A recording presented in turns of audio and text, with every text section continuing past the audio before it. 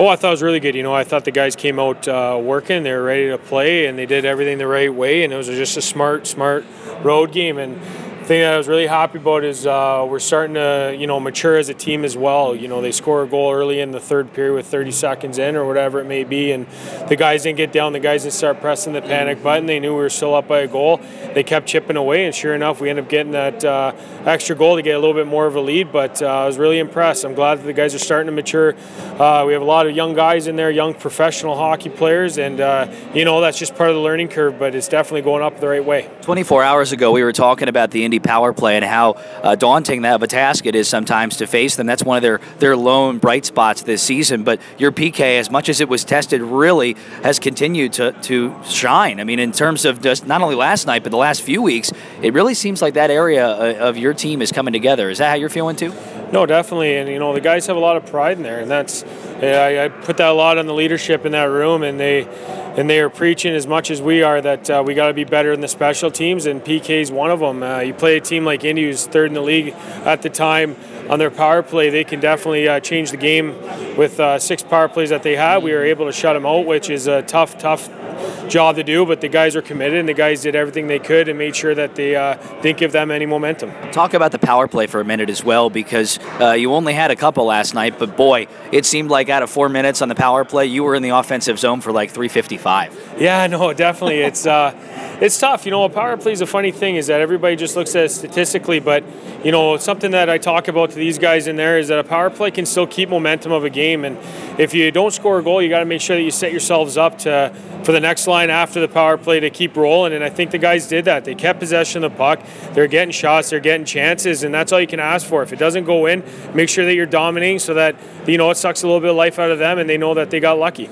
Mackenzie Weegar is going to make his Cincinnati debut tonight at Florida Panthers draft pick, and for a guy who's coming down and trying to maybe get some more regular ice time, what are your expectations out of him tonight moving forward?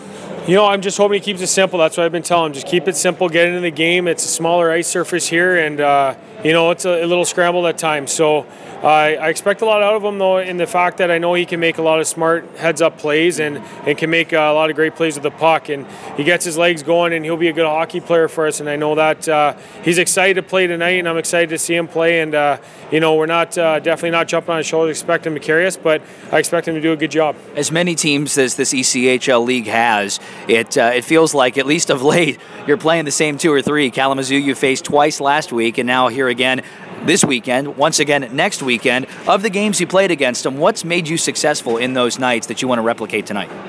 Oh, it's just hard work. Kalamazoo is a team that they show up every night and they're ready to go, and that's something that we got to be ready for. And if you're not ready for it, they got a lot of older guys over there, a lot of guys with some experience that they know how to pick you apart, and they're very opportunistic teams, so they wait for your mistakes to happen, and that's something we just can't have. We can't have guys making mental mistakes in a shift because they can capitalize. So that's really been the biggest thing that we talk about, and it's just making sure that you're playing a smart road game, getting pucks out, getting pucks deep, and just wearing them down.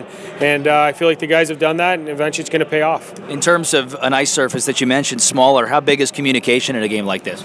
Oh, it's very important. It's very important in any game. You got to talk in all 3 zones. You got to be talking on the bench, and not only is that helping your teammates out, but that's keeping you involved. And the guys on the bench have been talking a lot, and they've been helping each other out on the ice. And as long as we keep doing that, we'll limit mistakes against, and we'll be able to help each other out. And it's something simple as going back for a puck, telling a guy that he has a man on him, and it's just being his eyes for him. So, that's something that definitely the guys have stepped up, and I think that's why it's helped out a lot in our D zone and all over play.